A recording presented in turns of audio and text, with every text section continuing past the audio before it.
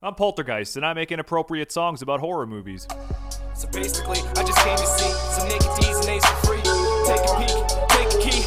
12 cabins, 12 vacancies, 12 bodies, mother pray for me. I might go psycho occasionally. One body too many, pray for me, cause we all go a little mad sometimes. No happy ever after, just chapter after chapter after chapter. Massacre, make the Ripper look like an amateur ambassador of the slashers. Michael! Lord of the dead, Lord of the dead. You could wake up in the coroner's bed. This is the hour for mourning and dread. Drain all the blood that was stored in his head. All of the apologies that you can muster from your dread won't protect you on your bed. Nothing will from Pumpkinhead.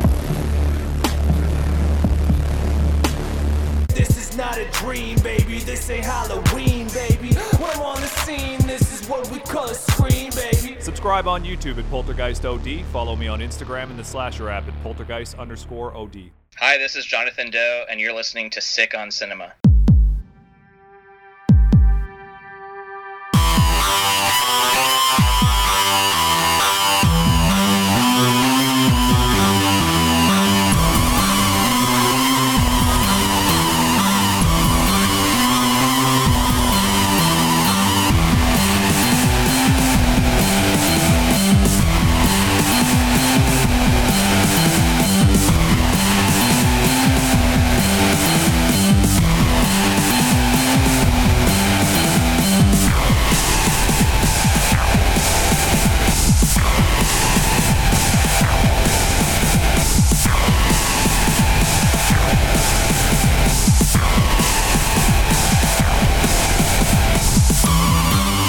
Hello, everybody, and welcome to Sick on Cinema. I'm one half of your little bitty buff bunnies, John, I'm the other half, Matt. and we have a fucking huge episode here today. Yes. You're the one who kind of came up with the idea of doing this. Would you like to say what we're doing? It's not Ruben Galindo Jr. No, that will He can be... get fucked for right now. Wow. That's rough. We are having a bit of a conversation with Jonathan Doe. That's right. The man behind Cinema's Underbelly, the Uneasy Terrain Explorers Club podcast, director of Barf Bunny, the man behind Putrid Productions' Vile Video. He has a short in the Symbolic anthology made by Marcus Cook. Yeah. He's a jack of all trades, Yes. and he's awesome, and this interview's great. Yep. So we're not going to sit around and talk for 20 minutes like we normally do Yeah. to make our podcast an hour and a half. There's no time to fuck around. We're not padding this episode. No. We're going to kick it on over to our interview with Jonathan Doe. Yes. Thank you, Jonathan Doe. You're great. Thank you so much. You be the shit, sir. So I guess the best place to start this interview off is kind of like how you start any interview off, and just kind of talk a little bit about yourself and like how you got into horror and the extreme genre in particular. Okay. Well, my name's Jonathan Doe. I host a YouTube channel called Cinema's Underbelly, a podcast called the Uneasy Terrain Explorers Club, and I have a distribution label called Vile Video Productions, and all three of those endeavors kind of exist under my parent company, Putrid Productions. And I'm also a filmmaker as well as a photographer, and I've been into horror probably as far back as I can remember, at least 7 years old, and I really got into the extreme world probably around when I was 13, when I first discovered Cannibal Holocaust. And I was really trying to get my hands on Cannibal Holocaust, and it hadn't been released yet through Grindhouse releasing or anything. And I was just naive, so I would like go to the mall trying to find Cannibal Holocaust, and like while in the process of trying to find Cannibal Holocaust, I just discovered all these other like exploitation kind of films. And so I kind of fell down that rabbit hole and just fell in love with it. So that's kind of where it all began with me. You know, your channel's Cinema's Underbelly, we'll get into it more here in a bit, but your knowledge on the extreme genre is outstanding. And I just wondered, like, do you think in this era, like, with, you know, so many distribution labels and streaming, that the extreme genre has kind of lost its lore a little bit because it's so easy? Like, you know, Tetro Video just announced Debris Documentar, and it's like these films used to be so hard to find, but now that's like anybody can pick them up. Do you think that's like hurt the genre a little bit? I do think that it definitely has become a little bit more mainstream, especially like with all the films that are being released and with like the Iceberg and things like that. But it doesn't mean that there aren't things that are not still underground. I mean, when I started my company, Putrid Productions, it originally was a distribution. It was a conservation project and like archival outfit for a bunch of movies that, like, basically were stuck in dead format hell, films that had never been like released, or had been released but then were orphaned projects. A good example of that would be kind of like the unofficial final entry in the Guinea Pig series, Lucky Sky Diamond. And I even talked with Stephen Biro, who released the Guinea Pig series, and I asked him, is there any chance that you guys are going to release Lucky Sky Diamond? And he said, no way, that movie's stuck in some kind of like legal limbo and is never ever going to get released. Never going to get re-released in Japan, never going to get released anywhere else. And that's a perfect example of kind of the stuff that stays underground. Basically, that's a film that, unless you bootleg it or you get lucky and find an original VHS copy and be willing to spend hundreds of dollars, you're not going to be able to get it. And so I think that, even though I honestly think it's a good service that a lot of films are getting like distributed by, I don't know, Severin Films, Unearthed Films, things like that, and getting actually like really awesome Blu-ray releases, there's still a whole slew of films that are stuck in situations where you can only get them through a bootleg. You can only get them if you find an original copy. And so I still think that a lot of the spirit and lore and mystery within the underground still exists, but a lot of those films that used to be mysterious are now easily accessible. So I still think we have a long way to go, and I think that it's getting a lot of mainstream attention, but there's still that hunt to find those obscure titles, I think. Yeah, and you brought it up, the iceberg. What is your opinion on the iceberg? Because this is kind of like a running joke on the podcast that the iceberg format in general kind of irritates me. I just don't think it's very organized. But what is your thoughts on the disturbing film Iceberg that came out? I ought to be honest, I think that Iceberg was made by someone who is naive and didn't really have a true understanding of the underground. Probably someone who had tipped their toes into our community and talked with friends about it, but probably hadn't seen a lot of the films that are actually on that list, because that list just doesn't make sense. Because I said this in my one of my videos, that I can't figure out how that list is compartmentalized. You know, is it based off of like obscurity, or is it based off of extremeness? Because there's things that are listed on there that don't make sense. Like what is it called? The Dark Side of Porn is, I don't remember what tier it's on, but it's pretty low down there. And that was like a BBC documentary that you can watch on YouTube right now. And like, that's a perfect example. Why is it on the list at all? Because it's not obscure. And then second, why is it so low on the tier if it's just some kind of documentary, you know? If it's not even violating YouTube guidelines. So it's not that extreme. So I think it was just made by probably some Redditor or some guy who heard about these films through word of mouth but hadn't actually seen a lot of them. I mean, there's things that are on there that are like missing. Like it's got like they don't say all of the Guinea Pig films. I think it lists like one or two Guinea Pig films. And what's the other one?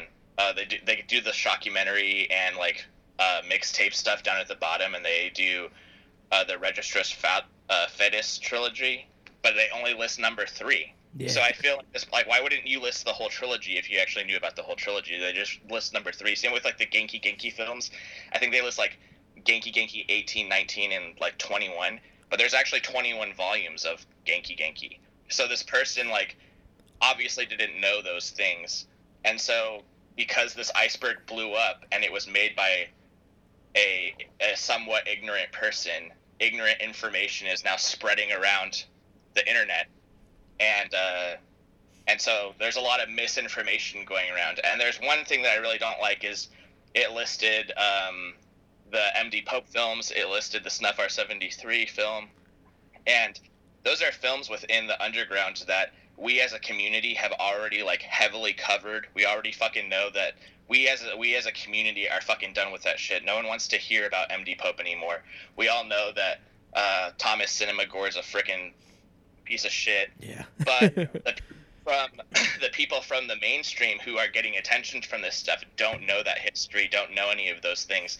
So now we have this huge group of naive people coming in and asking questions and giving attention to a person who doesn't deserve attention. And so I think, on a positive note, I think that the iceberg introduced a lot of people into our community, and I think that there are probably genuine people who have wanted to know more about this stuff, probably knew about a Serbian film or knew about Human Centipede, but didn't know how deep down this rabbit hole goes. And so we probably have added some new members to our community that are pretty cool, but it's also just brought in a whole bunch of just ignorant, dumb people who don't know what they're doing and kind of are just kind of in the way and spreading false information. And it sucks that films like MD Pope and Snuff R73 are getting so much clout, so much attention, and that's kind of not what our community is about. So Yeah, that you pretty much hit the nail on the head of how I feel about it as well, especially like with the bottom tier, where it's like, you know, there's things in the bottom tier. It's like, does it even exist? It's not a movie. It's a shock video kind of thing. So yeah, it's a bit frustrating, but at the same time, you are right. It does kind of get eyes on a genre that's been long, you know, kind of hidden away. yeah. That's like with the whole like mixtape section of the iceberg. It is that whole thing is like, how many times can you show someone Three Guys One Hammer before they just like are just sick and tired of it?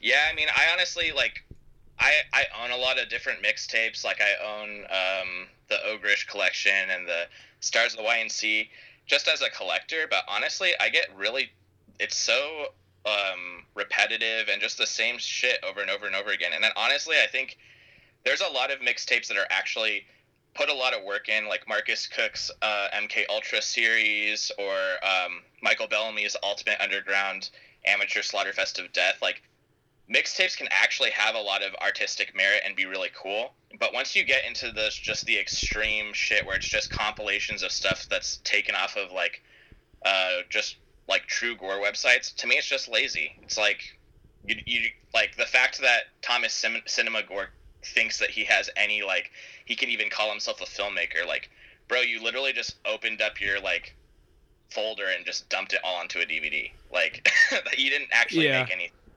And so I just get kind of tired of hearing about it, because people will talk about fetus munchers, or they'll talk about the gore porn films, and I'm just like, it all just becomes the same thing after a while. And it's just, and it literally is the same thing, because a lot of it's like the same clips, you know. Like, I can't think of it, but I really like the movie Terrible Meal, which is like an emetophilia puke video, and they have like, so there's, I can't tell you how many mixtapes have clips from Terrible Meal in it, and I'm like, I might as well just watch Terrible Meal. Like, why Right.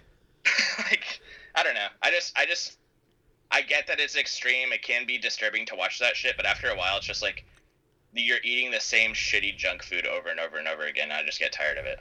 Exactly. And again, I recently watched your video about Snuff R73 and about the whole mixtape scene. I thought it was very, very good. Oh, thank you. Yeah. I put a lot of work into that. Had to go down some pretty dark rabbit holes, but I was hoping that if real information from that would come out, that the mystery would finally die, because there's so many different rumors and stuff going around about that, and I just wanted to get down to the bottom of it, basically.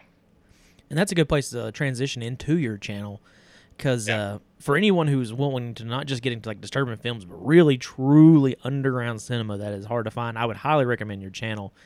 Thank you.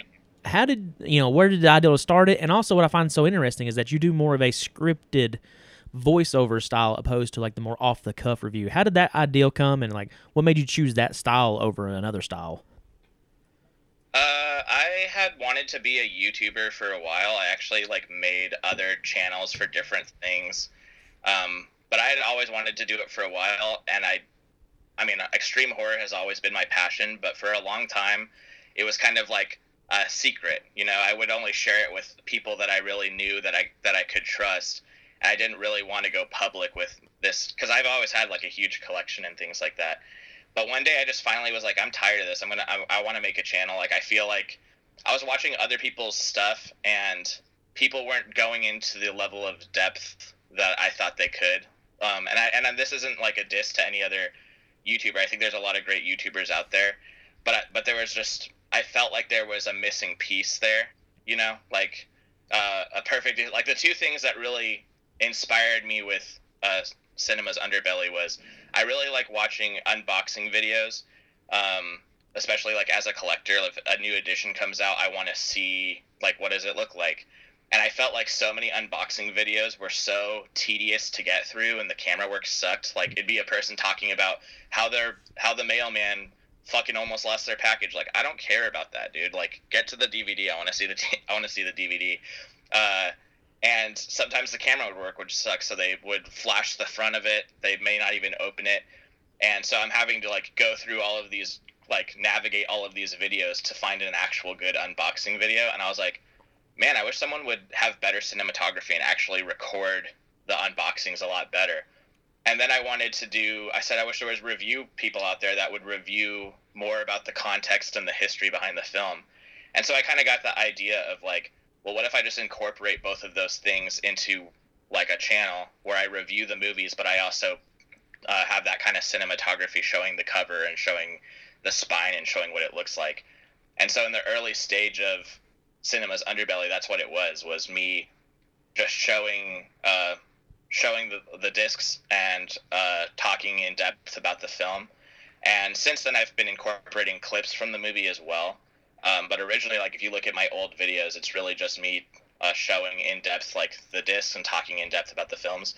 And the reason I went down that route was I wanted to stand out. There's so many YouTubers that are just them standing in front of their collection and talking about the movie, which is fine. There's actually a lot of great YouTubers out there that do that. But if I was going to come onto the scene and kind of contribute to the YouTube horror community, I wanted to bring something new to the table. So that's kind of the approach that I took.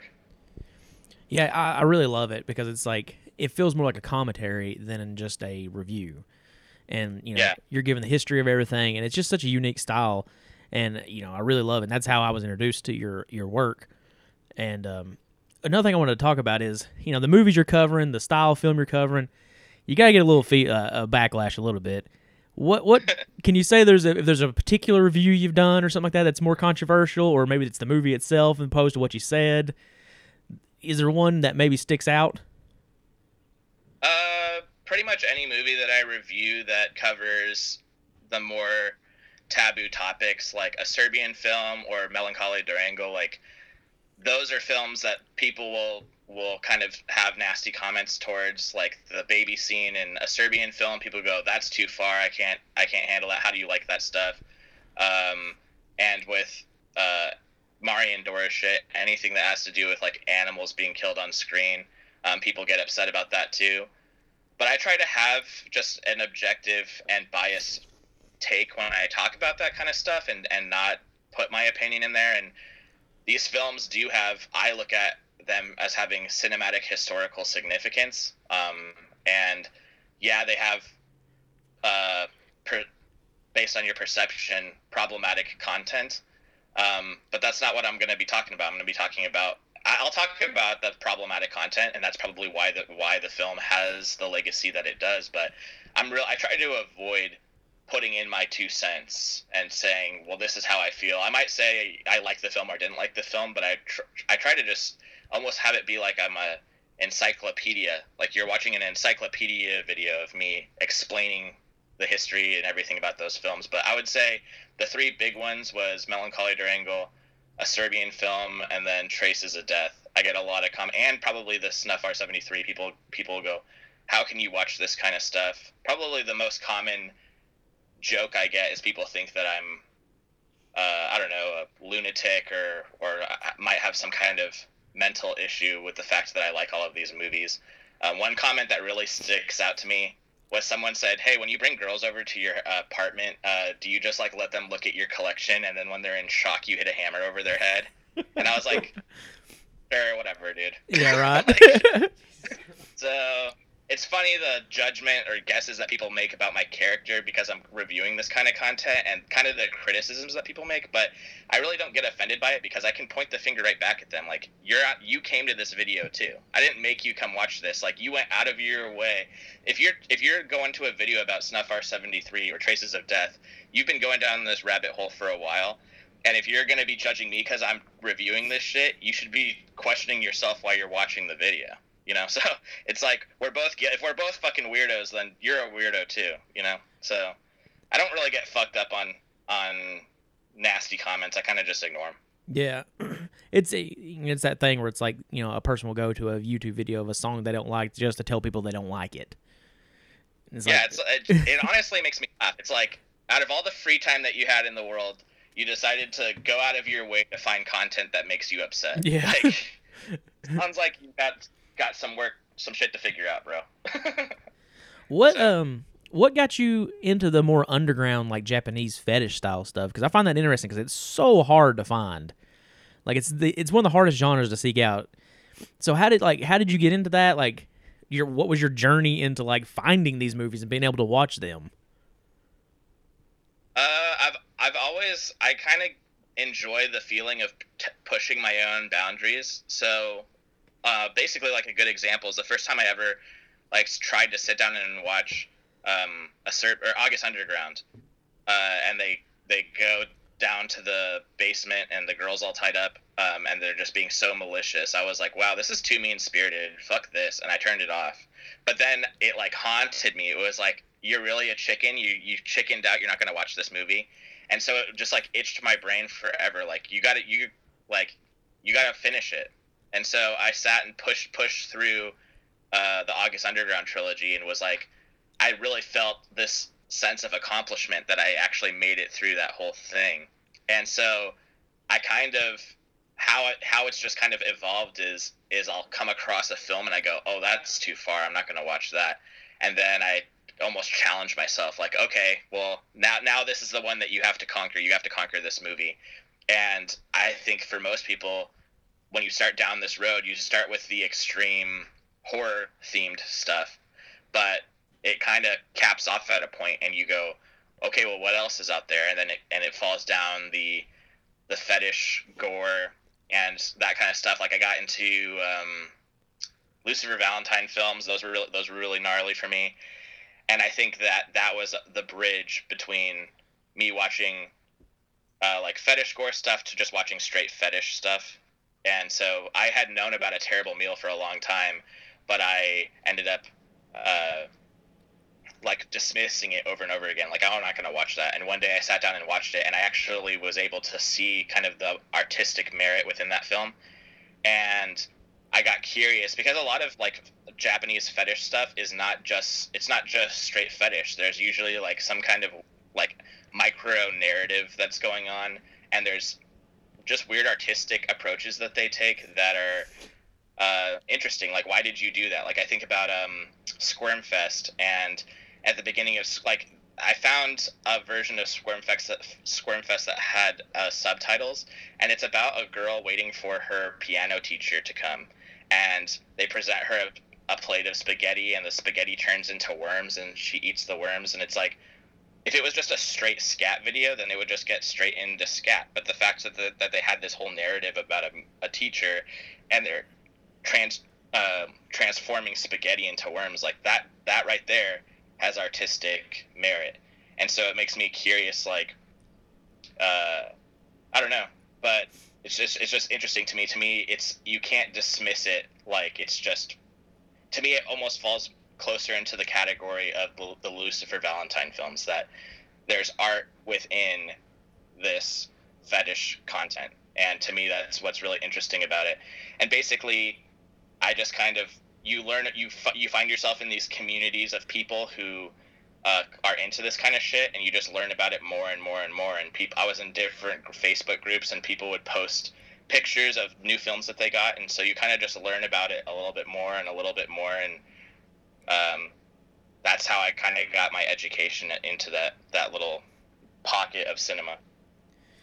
Yeah, and it's funny too, because you kind of brought up a little bit where it's like, everyone kind of has their thing that they're into more than others, but, like, I do find it funny that we're into this, like, genre that's meant to disturb and bother us, yet we all have, like, these, like, boundaries in a way. It's like, okay, puke is okay as long as it's in this style of movie, but not this style of movie. It's like why is that, you know? Or, for instance, like, like Torment that came out from Unearthed Films, like, why that pushed so many buttons, I'll never understand. Honestly, I think that as a community, we're so used to watching sexual violence be inflicted on women, and it's rare that you see the tables being turned where it's the sexual violence is being inflicted on a man. And I think that with that happening, it made a lot of people feel uncomfortable, like, whoa, I don't want to get butt raped, you know? Yeah. And so I think like this makes me feel uncomfortable, and to me, that's what extreme cinema is all about, is about pushing boundaries and kind of making you think. And if we're people who, as a community, we are used to watching sexual violence being inflicted on women, and then suddenly when it's being inflicted on us, or being inflicted on men, not that women aren't a part of the extreme underground, they definitely are, but it kind of gives you a moment of reflection and being like, oh shit, like how does it feel to be a woman and watching basically a genre where like 90% of the content is violence being inflicted on them? It kind of turned the tables on us, on men, and I think that was good. Like that needs to happen. So I mean, I think Torment as a film isn't like a great movie, but the fact that it incorporated that content definitely makes you think, and that's what I think that these films are supposed to do, is challenge your boundaries and make you question who you are. So yeah, it's kind of like Cannibal as well, by like Marion Dor. Like, you hear a lot of people talk about that, and I'm like, is it because it is as disturbing as it is, or because it has a lot of gay sex in it? Yeah, definitely. Let's talk about your podcast, because the Uneasy Terrain Explorers Club. I found this podcast to be super fascinating, because not only did you cover like film and stuff like that, but you step into like the world of like dark side of porn, and didn't you have the guy on who like ate his foot? Yeah. Yeah. How did this start, and is there going to be more of it? Because it's a fantastic podcast. Yeah, so basically my interests like expand beyond just film. It's film and cinema is like my passion for sure. That's my main interest. But I just love things that are out of the norm, that exist outside of the mainstream, just unique niche communities and things like that. And kind of where the idea of the podcast first came was, I was at a convention, and let me think of his name. Sid Haig was at a convention, and I had met Sid Haig several times at a convention, and I was like, but I think I had lost an autograph from him or something like that, and I was kind of in a rush when I was at this convention, and I was like, you know what? I'll just get it from him next time. Don't worry about it. And then he ended up passing away, and I was like, holy shit! Like that was my last chance, and I didn't realize that was my last chance to like talk to this guy or get his autograph or anything like that. And it made me think like there should be like so many, especially a lot of the exploitation films like that from the 70s and the 80s, like the people that were in them are getting older, and there's going to be a moment sooner than later that these people are going to be gone. Yeah. And so I was like, it'd be good to create some kind of archive where these people can talk about their careers and their experiences. And so that's what I started. I said, I'm going to start a podcast and interview these iconic people from the underground. But I was like, I want this to stand out, and this is an opportunity for me to kind of explore the other interests that I have. Like, I have an interest in pornography. I have an interest in oddities and rarities. I have an interest in just anything bizarre, or not that those things are bizarre, but anything that's kind of niche. And so I was like, well, I'm going to expand this podcast to, I'm going to talk about horror, obviously, and talk about the underground, obviously, but I'm going to also talk to all the other people that I'm interested in talking to. I'm interested in the guy that ate his own foot, you know? I'm interested in serial killers, and I'm interested in porn stars, and so I just basically like reach out to anyone that I think's unique, anyone that is interesting. I've been trying super hard to find a crime scene cleaning company to talk to, and I've had a couple leads, but it always fell through. But anything like that, like think about the person who fucking cleans up the dead bodies on the highway. Like, what is that like? What is that job like? How does it work, you know? And so that's kind of where the whole point of the podcast is to take the listener into a world that they may not be familiar with for an hour or so. It's currently on pause while I'm working on the movies that I'm working on, But basically, once Barf Bunny gets released, I plan on kind of moving forward with that. I'm basically going to count, like, I've got 14 episodes right now. I'm just going to count that as like season 1, and then once I start up again, it'll be season 2. And I've got a whole bunch of people in mind that I'm going to reach out to and kind of start it again, but I got to wait for Barf Bunny to get released because I only have so much time, you know. Yeah. So, but I'm glad that people like it. So. And you also released some photography books. Yeah. Talk about that a little bit, because that is awesome too. Like the fact that you're expanding in all these different territories is really cool, because you're not letting yourself to be pigeonholed into one thing. Yeah, talk about your art books a little bit. Yeah, so I started a photo book series called Shrouded Domains, and it's basically intended to explore things that are easy to see, but that people dismiss, that they see regularly. So the first one is on roadkill, and it's called Animalia Mortem. And basically everybody, if you have a job and you drive for whatever reason, like, you come across roadkill all the time. But most people don't acknowledge, like, basically once it leaves your line of sight, you don't even see it anymore. It just looks like rubbish on the road, like any piece of trash. And I just thought it would be interesting to create a whole photo book series where basically I would just do my normal routines, drive to work, go grocery shopping, do whatever. And anytime I saw roadkill, I would take a picture of it. And I did this for 8 months straight. And I wanted to just create a video of, like, look how much roadkill you come across in an 8-month period.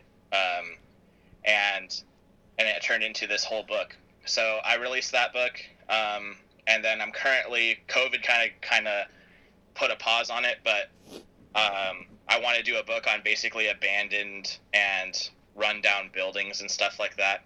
I'm from San Diego, so and there's a lot of conventions I go to that are up in Vegas, and like just the drive from San Diego to Vegas, you come across so many abandoned buildings and things like that. So the second one's going to be called Worlds Forgotten, and it's going to be abandoned buildings and graffiti and stuff like that, urban exploring kind of stuff. So, and then I have another one that I want to do, the third one, and I don't know when it'll happen, but it's going to be called Thanatology, and it's going to be photos of dead bodies. I'm really inspired by Kiyotaka Surasaki, who did like Orozco the Embalmer, but he has a bunch of photo books too. I actually, Animalia Mortem is dedicated to Kiyotaka Surasaki. Like, if you open the book, it's dedicated to him. He's a big inspiration for me. So I want to do a Thanatology book. I've been to Africa before. I was in Rwanda, and there's a lot of kind of museums and landmarks that are dedicated to the genocide that happens there, and I've visited those places, and there's all kinds of mummified bodies and skulls and stuff like that. And so I eventually at some point would like to do a photo book series traveling to different places like that and taking pictures of the bodies and things like that there, because at least in those parts of the world, that's another thing that is in plain sight, but is hidden to a degree. And so I think that would be an interesting thing too, but it really just depends on how much attention my photo books get, and probably out of all the work that I do, my photo books probably get the least amount of attention, but I mostly do it for myself, you know. That's just kind of my passion project. So the people that do like it, it's pretty cool. Yeah, in your interview with James Bell, you talked about getting hate for the one with roadkill, and I found that interesting because I think in a way it kind of like sums up why people hate the disturbing genre, because it forces you to like look at something that you don't really want to see. Yeah. Talk about that. Like, did people buy the book and like just get mad about it, or what happened there? Well, one thing that I think is really interesting is that people get really fucked up on animal death, but only specific animals. Yeah. They care more about some animals than others.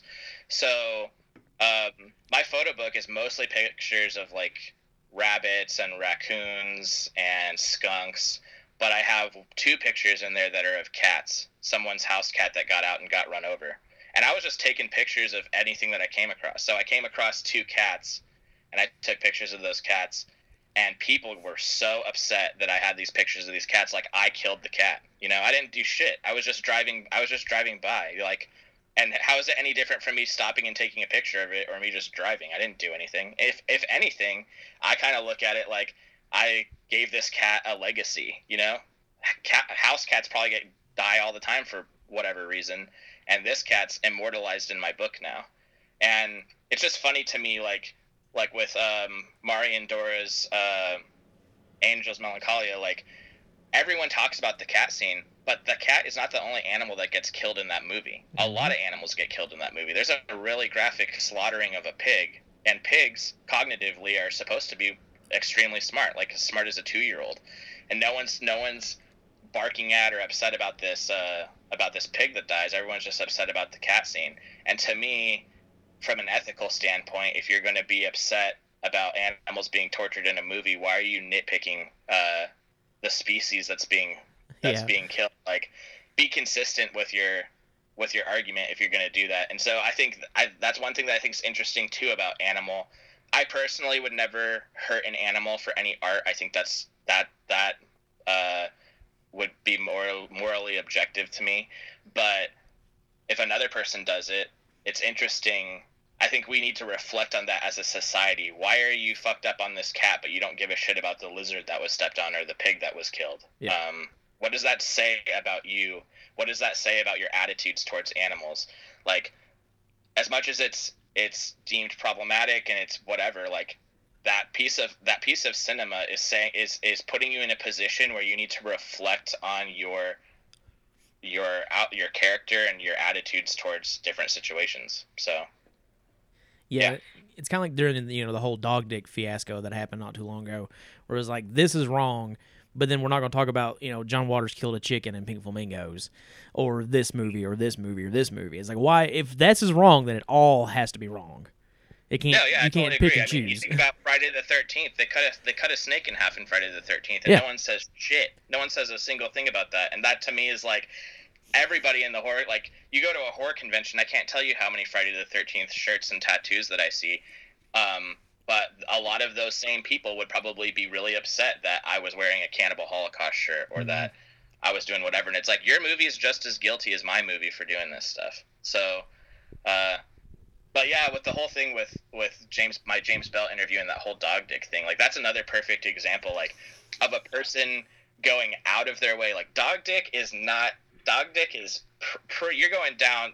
You want to talk about obscurity, like, you got to be pretty deep in the underground community to know about about James Bell, like, and that's not a criticism to him. Like, he's a true figure within the underground. He's a really cool dude. So, but the fact is that this YouTuber that mostly talks about mainstream stuff, who thinks that she's like deep in the underground for talking about Necromantic, she discovered dog dick, and she probably was like, wow, this is fucked up. This would piss me off. And so she went out of her way to hunt it and find it. And it goes back to kind of the YouTuber, like the reviews that I get, like people going out of their way to expose themselves to content that they probably know wholeheartedly from the beginning is going to make them upset.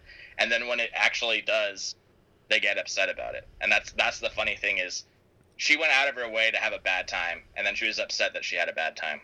And it's just funny to me. Yeah, like in her video, it's like she talks about the stuff with the kittens, but barely even reflects about the bird at all. Yeah. And that goes back to kind of what I was talking about, that we're cherry picking what animals we care about.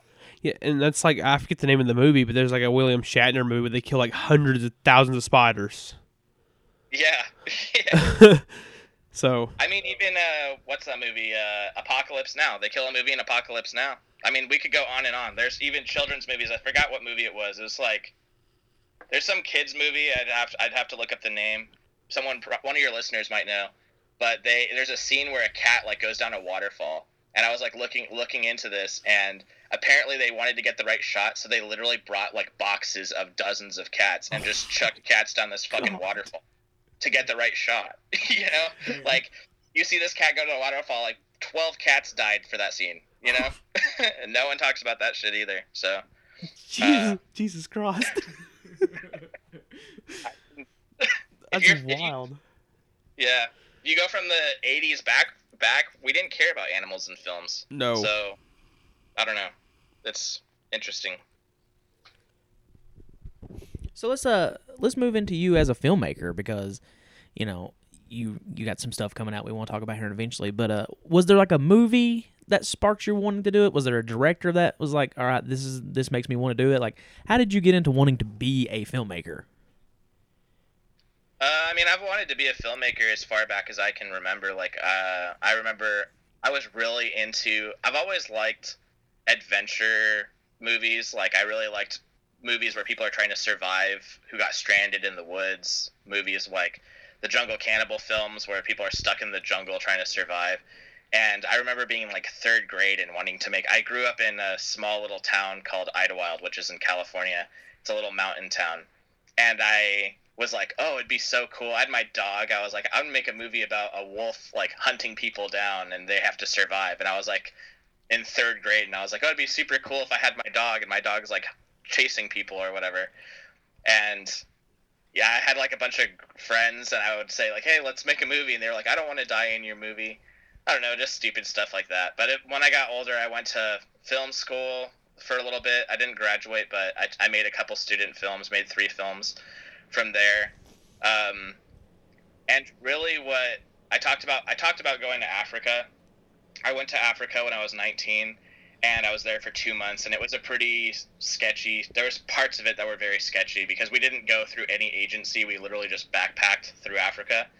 And there was this part when we were on a bus through Tanzania, and basically it was like the fastest route that we could take, but it was also one of the most unmaintained, dangerous roads that you could go on. Like, literally there was parts where we were just driving through the desert. Like, there's not a fucking road. And basically what we were told is that buses would break down, and I don't know, pirates would come and just rob the bus, and I don't know what else. Oh my And I God. remember being fucking scared as shit and being like, fuck, man, I don't know if I'm gonna make it out of here. And I remember thinking, like, what is it? Like, what am I going to do? Like, if I survive this, what am I going to do with my life? It was like this really reflective moment, like, what am I going to do? And I literally, in that moment, at 19, thought of Putrid Productions and thought of, like, I'm going to be a filmmaker. I'm going to make movies. I'm going to make horror movies. And it was on that bus I thought of Putrid Productions, and basically from there, when I came home, when I made it home from Africa, that's when I went to film school. And then I really got heavily discouraged by my family to not pursue film, and that it was a bullshit route to go down, and that's not a lucrative approach to trying to create a career.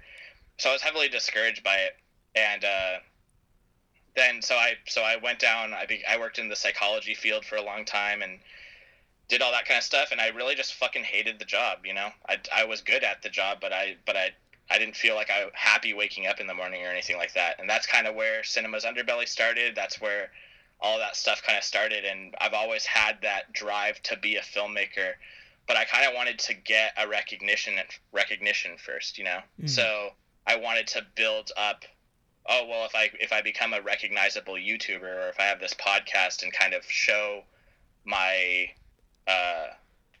craft or show my knowledge with these kind of films, and when I finally do make a film, people will be excited about it, you know? So I kind of put filmmaking on the back burner and focused really hard on the YouTube stuff, the podcast stuff, all that kind of stuff. And then that leads up to, I did a short film for Symbolicus, Marcus Cook's anthology Symbolicus. And then I also did like a little shockumentary trilogy called Carving the Cadaver, which is just kind of like a collection of archival footage of different autopsies and stuff like that. But I would say that like Barf Bunny's my love letter to the extreme fetish films that I really like, and I'm excited about it because now I have the attention and I would say validity to make something like that, you know? So even though it was kind of a rough, bumpy road to actually becoming a legitimate filmmaker, I kind of wouldn't change anything that I did and how I got here. Yeah, let's talk about Barf Bunny a little bit, because you graciously gave us an opportunity to watch it, and we both very much enjoyed it. Yes. Where did the idea come from?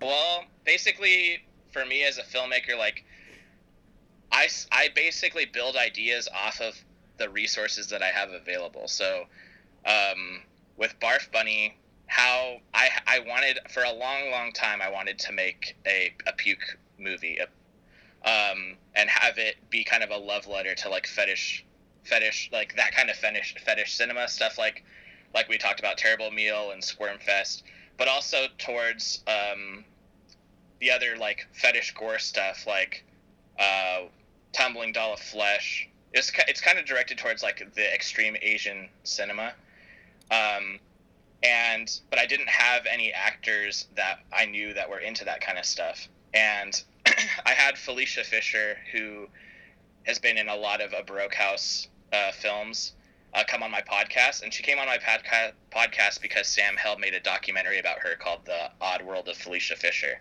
and so I had her on the podcast, and I was interested in possibly bringing up an idea of us working together, but I wanted to just do the interview with her and kind of see how we clicked and how we felt like talking to each other and see if we vibed well.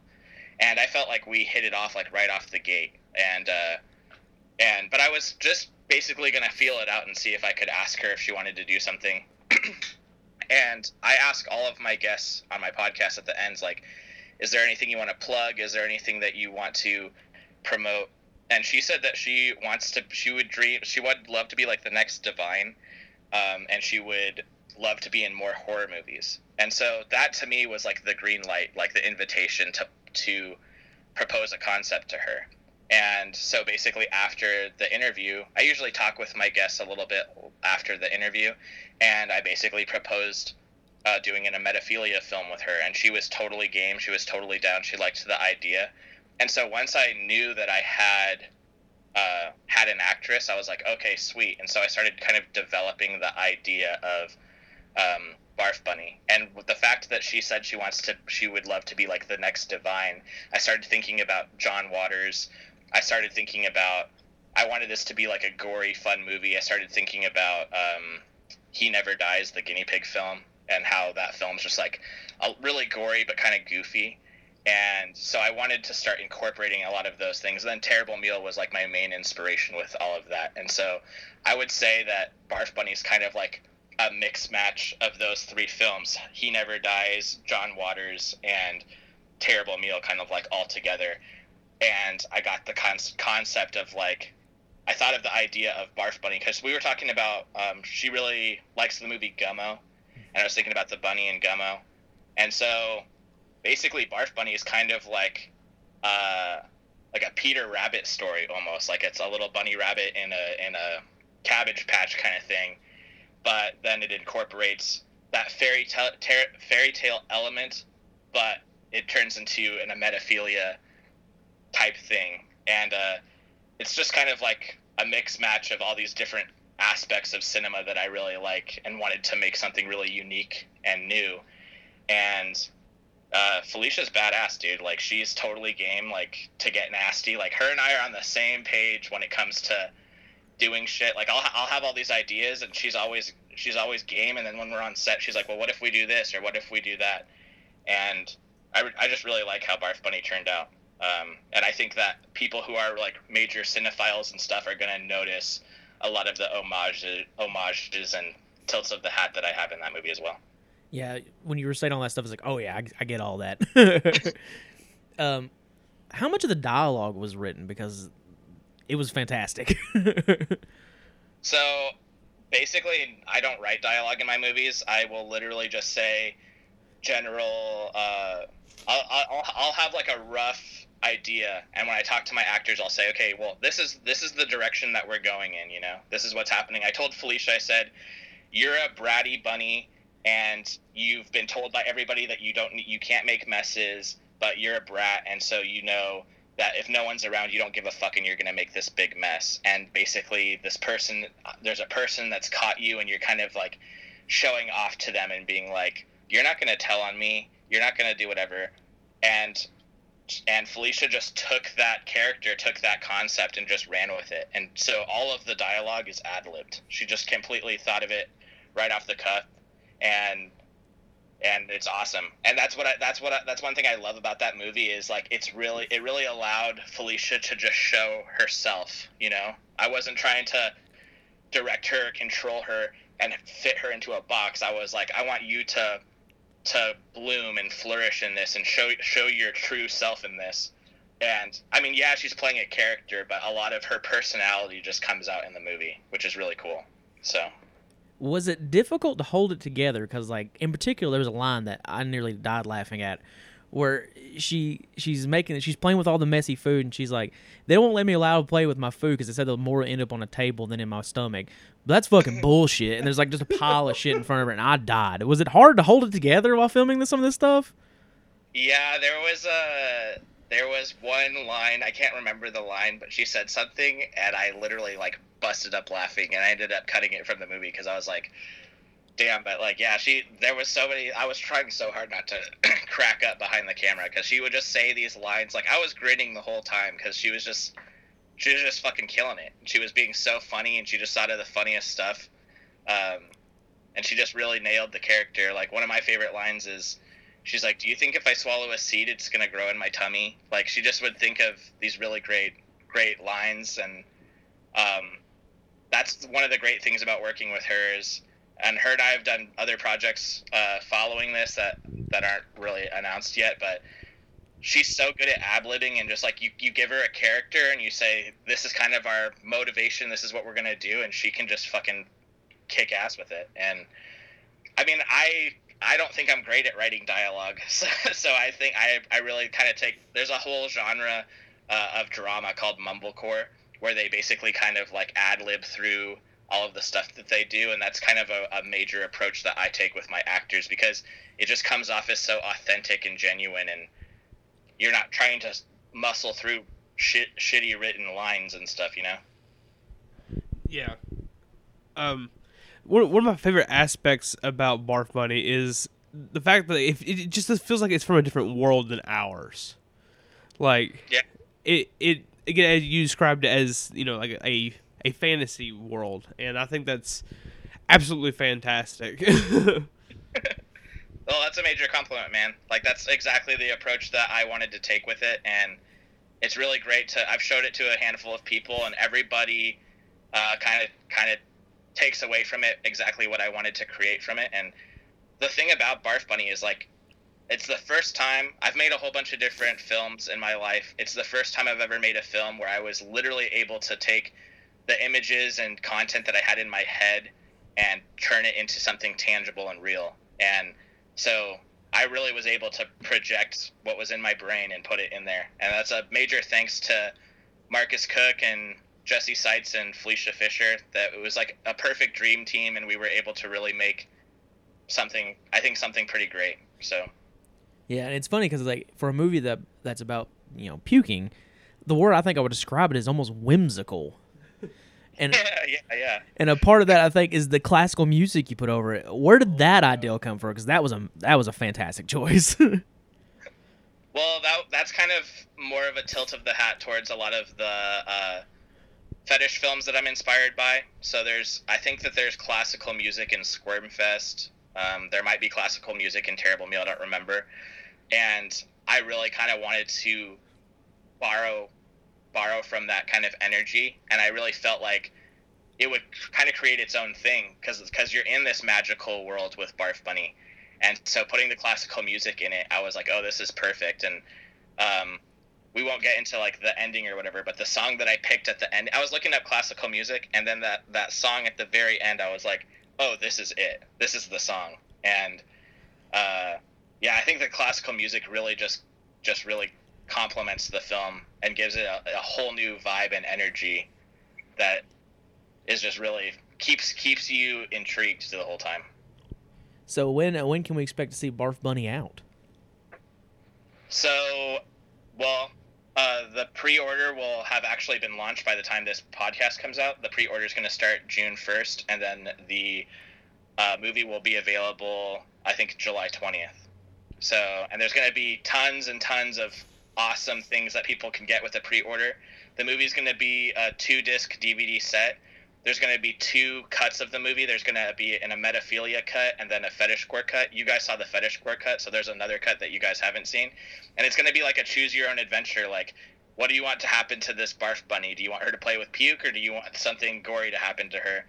And then there's the other disc is going to have like a making of Barf Bunny segment. There's going to be interviews with Felicia, interviews with a couple other people on there. And just lots of cool like behind the scenes stuff with that. And then also, this will probably be out too, but after we finished shooting Barf Bunny, Felicia and I wanted to celebrate, so we went on a 4-day road trip around Chicago because we shot Barf Bunny in Chicago, and her and I are really big true crime fans. So we drove around and looked at all the different true crime, like dark tourism spots around Chicago and Milwaukee. So we went to the spots where like with Jeffrey Dahmer and all that stuff. So that's honestly going to be uploaded to YouTube probably within the next 2 or 3 days. So that's going to be interesting. That's like if you like Felicia, like that's a really good way to get to know kind of both of us as people. And it's just kind of like a fun video, and that's kind of like my thank you to everybody who's like supported this stuff. Like, we're so proud of what we created, and we wanted to celebrate, and we wanted to bring everybody with us to come celebrate with us because we think we made a really good movie. That's awesome, man. And like I said, we putting our stamp on it. We say go check it out. I think it's well worth your time. It's very good. Awesome. Oh, the other thing I was going to say with this, with the pre-order is I'm selling tons and tons of the props from the movie.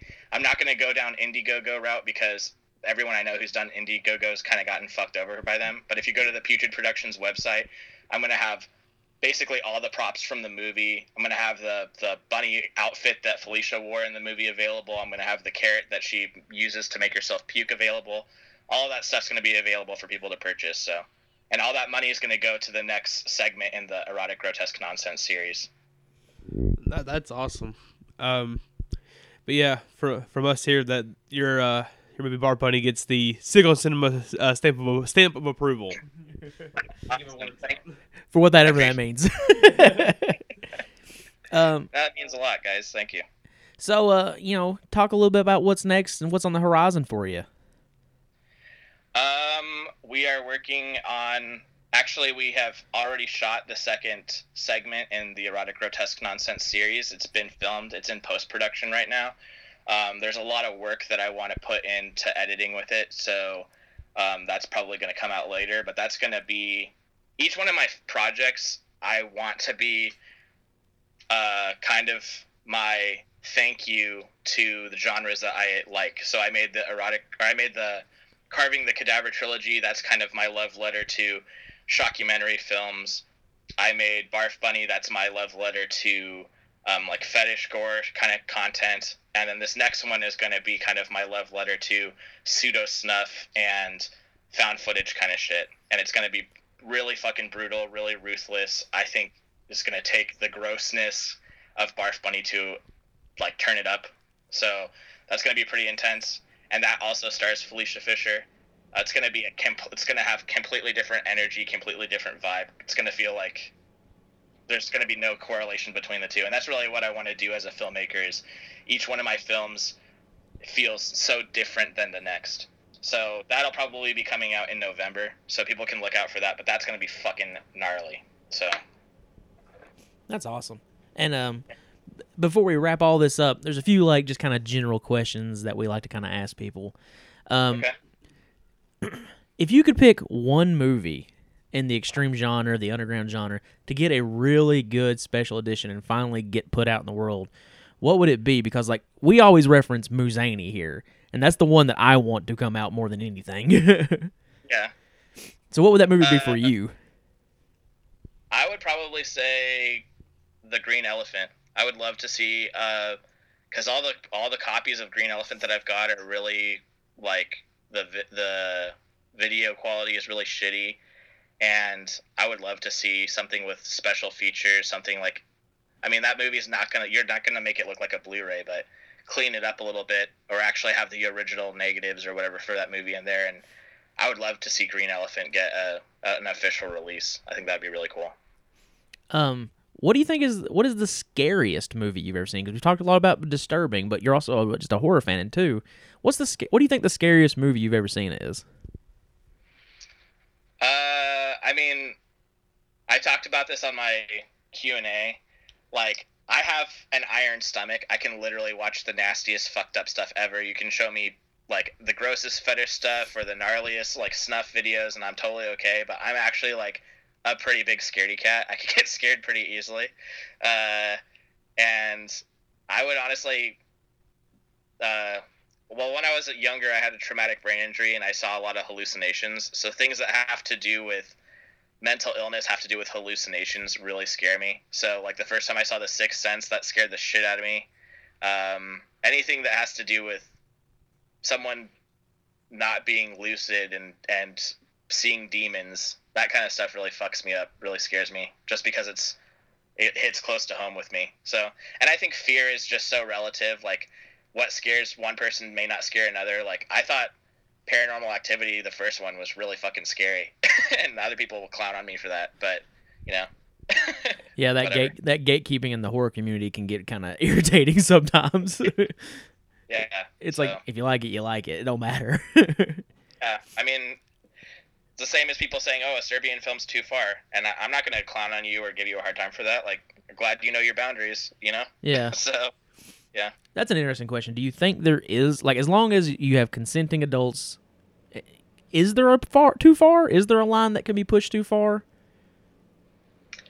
I personally don't think so. I think that, for me personally, I think that the whole point of this art craft of making extreme cinema is to explore the darker parts of the human condition. We all have dark thoughts. We all think of terrible things. And if you are able to cathartically express that in an ethical way, you know, if you want to explore a really rough topic and you're able to find actors that are consenting to participate in that creation, and you're able to have effects teams that can simulate that kind of stuff, I don't think there should be any boundary. I think you should be able to explore that because you're not doing it in a bad way. I do think that there are arguments for people to say, like, killing animals in movies is not okay, or exploiting people and forcing actors to do stuff is not okay. But if you have an entire team who's willing to do something and it's consensual and it's ethically accomplished, I think that people should be allowed to explore those avenues. Yeah, I agree with that. And I guess last is the question that I think our listeners like the most, even though it's so subjective and it's so broad and there's so many caveats. What do you think is the most disturbing movie you've ever seen? I mean, it's kind of evolved over the years, you know? Like, the first time I saw a Serbian film, that was a very... Are you still there? Yeah, I'm here. Yeah, sorry.